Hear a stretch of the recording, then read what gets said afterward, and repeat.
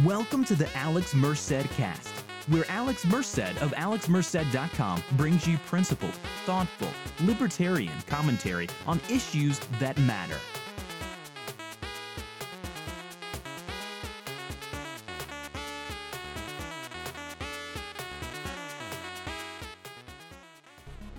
Let me tell you guys about the great services over there at Amazon.com. Not only is there Amazon Prime, what gets you 2-day free shipping, along with a host of media and music that you can access through your Prime subscription. But you can also subscribe to Audible and get cool audiobooks and get a free audiobook every month. Along with Kindle Unlimited. It's like the Netflix for ebook. You can read as many ebooks as you want every month for a monthly subscription. You can get a free trial to any of these services by heading over to amazon.alexmerced.com. That's amazon.alexmerced.com. Not only can you get subscriptions or free trials to these products, but you can also find recommended product lists such as recommended books and other cool stuff over there at amazon.alexmerced.com. Hey everybody, this is Alex Merced and you're listening to the Alex Merced Cast. And I was just kind of reflecting today. I was listening to a podcast. I forget the name of the host. I will look it up real quick.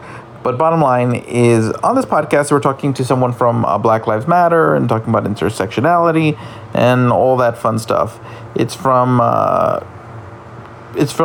Getting Curious with Jonathan Van Nuys. You might know Jonathan Van Nuys from what's the name of that show? Queer Eye for the Straight Guy, the Netflix show.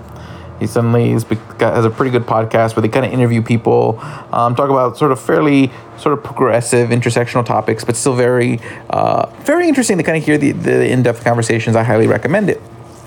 Okay, especially if you don't feel comfortable with those kind of conversations, because it's better to understand those conversations.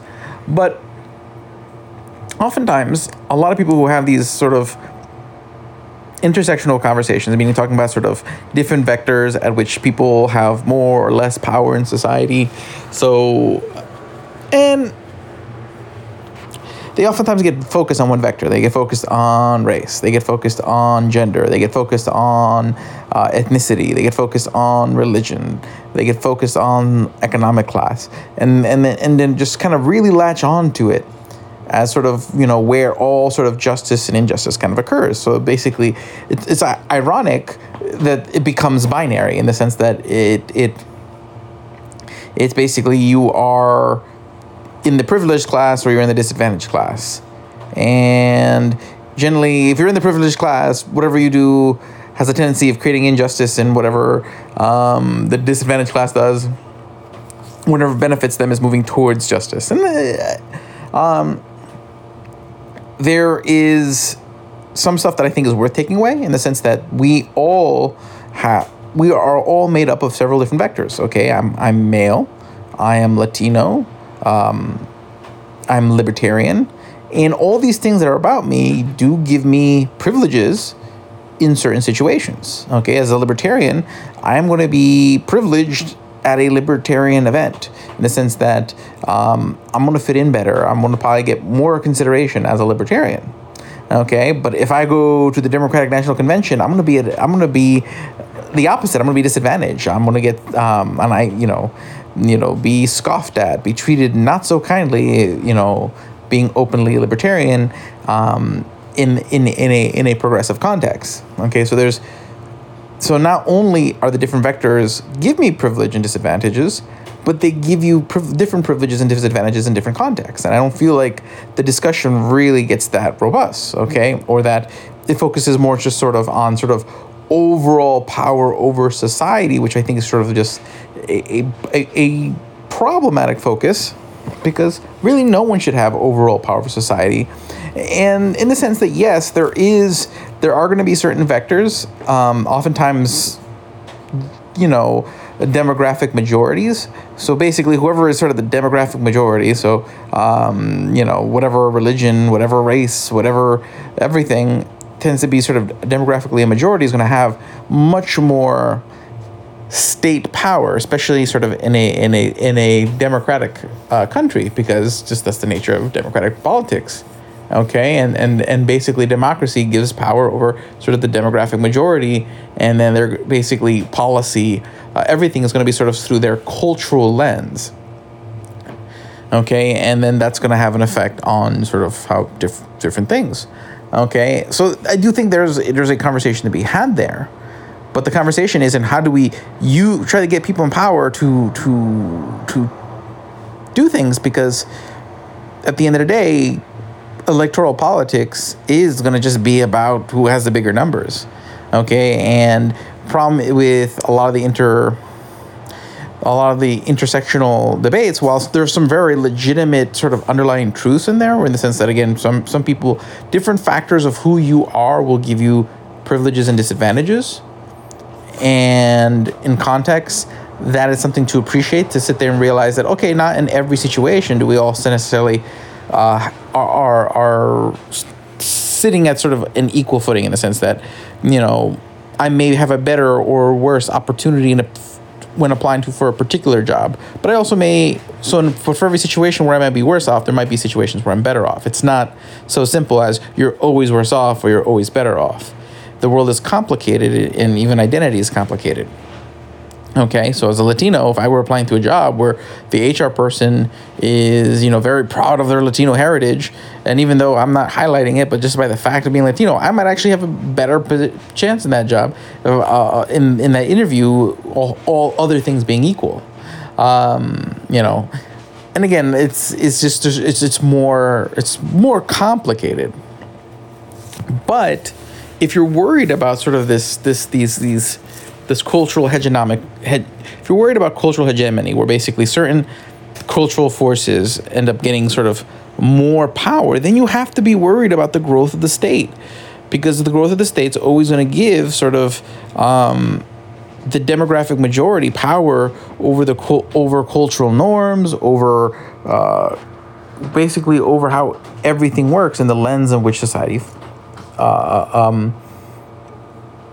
frames itself. And I mean, technically all kind of aspects. I mean, because technically the criticism that because oftentimes a lot of people who are sort of into these types of social justice debates, it oftentimes comes down to more, or at least the impression I get oftentimes, that it's more of the people who are studying it oftentimes, I think, are coming from the place sort of where I'm talking about. But the people who kind of like started these discussions early on in the academics seemed that they were just looking for another angle for which to criticize capitalism, because the economic debate, due to sort of the social, the socialist calculation argument, and the incentive problems, these problems made it really clear that, from an economic point of view, socialism, communism just doesn't work. And in practice, it doesn't work. So there had to be some sort of new argument. So you have sort of new arguments for why we should be socialist or communist or whatnot. And one of them is it comes from this social justice thing, where basically they're trying to argue that capitalism will also sort of reflect sort of majoritarian concerns. And in some regards, it can. Because at the end of the day, businesses are looking to gain market share. Okay, so of course, you're going to start off with sort of your biggest markets. But at the end of the day, it doesn't mean any market goes unserved, which is different than politics. But basically what they'll say is saying, okay, well, the biggest movies, the biggest movies are probably going to cater towards the most majoritarian demographics, and this creates, social disparities, because people get used to seeing the hero as always like sort of this archetype, which is oftentimes going to be the archetype of sort of the majority, because you're going to create big budget media for the majority of the people, or for the largest number of people. But there's a big difference between in a market, because in a media market, there's still an advantage to creating niche media for niche communities. There is still a reason, if you're doing that big budget media, to make sure that even though maybe it overall kind of caters to a majority, that you still want more market share. So you're still going to want to make sure that you craft it away enough that it's broadly appealing enough to get people who outside of the majority, because you don't want just 51% of the people watching it. You want 100% of the people watching it. So yes, every vector, whether it's politics, economics, or whatnot, initially is going to cater towards sort of by numbers. Okay, and that's going to happen. But demographics are constantly changing, and power is constantly shifting. It's nothing is ever sort of static. Everything is dynamic, and then also just sort of, cultural identities shift and change and morph. Okay, in the sense that when you take a look at identities such as I just learned that apparently when during the founding of the nation, Ben Franklin was apparently very anti-German immigrants in the same way that people talk about sort of Mexicans nowadays, and then people talk that way about the Irish people nowadays. And over generations, you just forget that there's this distinction, that there was ever a time that people didn't realize they were just part of the group. So, I mean, a lot of those things kind of change over time and people don't realize it. And if you take a look at what Ben Franklin was saying about the Germans, it was literally like the same kind of things you're hearing people say about a lot of immigrants nowadays, not assimilating, only the worst are coming, yada, yada, yada. Not to take away from all the good things about Ben Franklin, but apparently he said some pretty troubling things. Okay. So the point is, things are constantly changing, and markets oftentimes actually work towards trying to serve more people, even if some people are make up a bigger market share, so that the markets are going to cater slightly more to them. But politics is even that to an extreme, because you don't need 100%. You don't need everyone. You just need the majority. You just need 51% to win an election. So there's no reason to appeal to 52 or 53. Once I have 51 and I can lock it down, everything else, okay, just as diluting my message. So politics takes that sort of polarization to the extreme. And then plus, due to the fact that it's no longer about consent, because in markets, I'm trying to get as many people to consent to watching my TV show, to consent to watching my radio show. So I have this feedback mechanism where you're like, well, if you don't like what I made for a movie, you can not watch it and I'll make less money. So I have an incentive to try to cater to a more diverse audience over time, or to try to create more diverse media that shows things through more lenses. While in politics, you really don't have that incentive, because all I need is the majority. And if I have the majority's consent, I can take from everybody.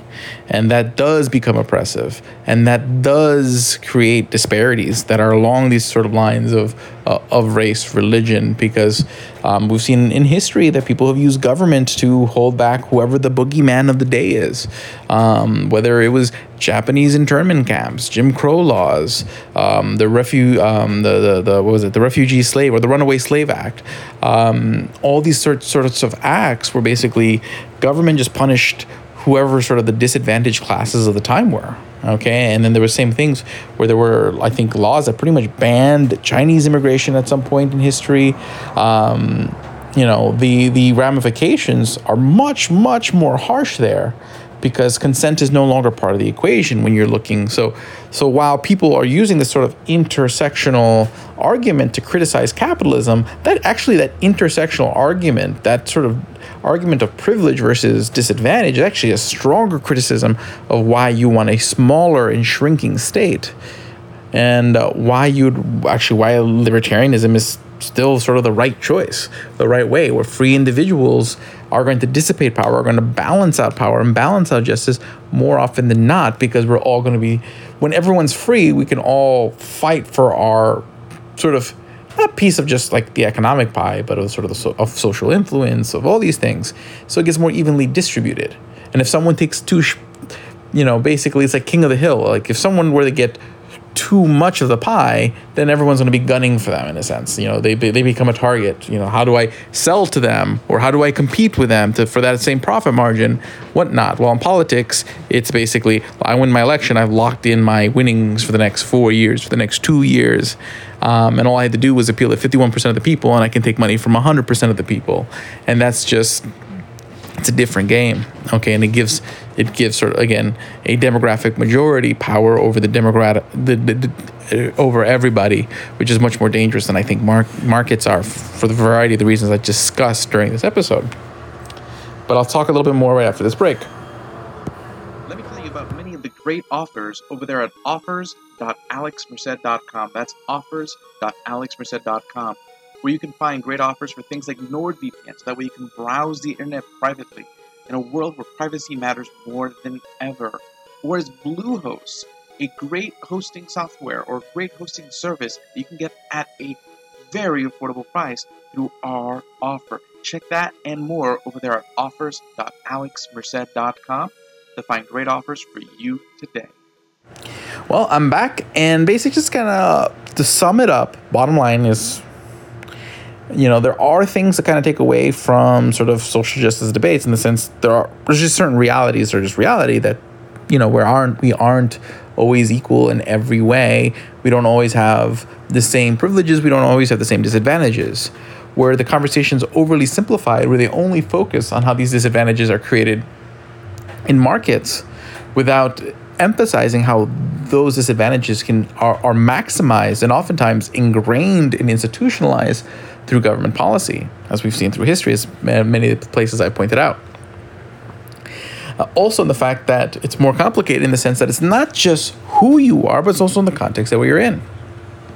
Where you are, at the event you're at, the people you're talking to, all these things, everything about you is going to constantly be shifting what your privileges and disadvantages are.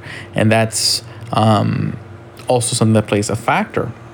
And that's sort of so basically this sort of new argument, this new critique of capitalism, at the end of the day, still on its head, becomes a stronger critique of centralization of power.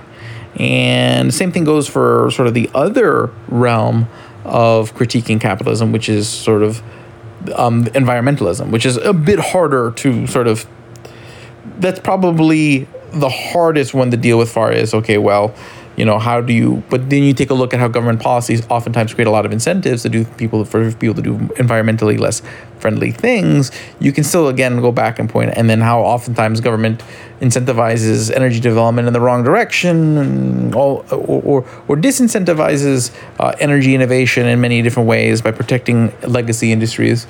You can once again see that oftentimes the government's always going to be controlled by the most powerful, the most vested interests.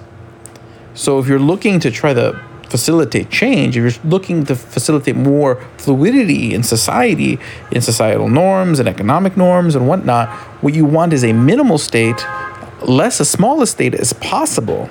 So no matter which way you look at it, whether you look at it from an economic lens, a social justice lens, or an environmental lens, libertarianism always comes from the right answer.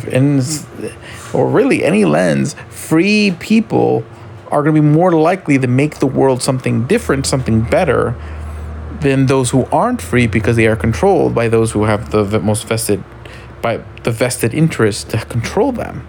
So that's kind of what I wanted to get at today. My name is Alex Merced. Again, thank you guys for listening to the show. You can always learn more about what I have to say by listening to previous episodes. Subscribe to my other podcasts. Just go on iTunes and type in my name, or go on YouTube. I have thousands of videos on YouTube. And support the show. Basically, what I want to do soon is I'm going to start redoing my series on the history of economic thought. And it's going to require me to do a lot of research and reacquainting myself with a lot of economic ideas. So getting the support to be able to take the time to do that would be appreciated. So please do consider becoming a supporter or a donor over there at patreon.com/AlexMerced. But I'll see you guys next week. If you appreciate my efforts to provide you with educational, enlightening, and entertaining content, please do consider becoming a supporter by heading over to donate.alexmerced.com. That's donate.alexmerced.com. where you can find several options to support my efforts, whether by becoming a patron over there at patreon.com, which gives you access to exclusive Facebook groups and exclusive content.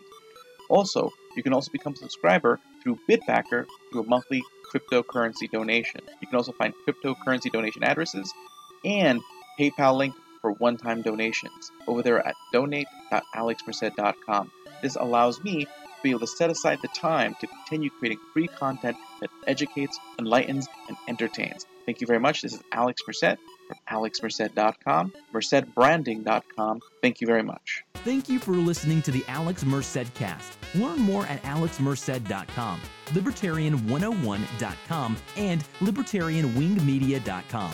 Follow Alex Merced on Twitter, Instagram, and Facebook.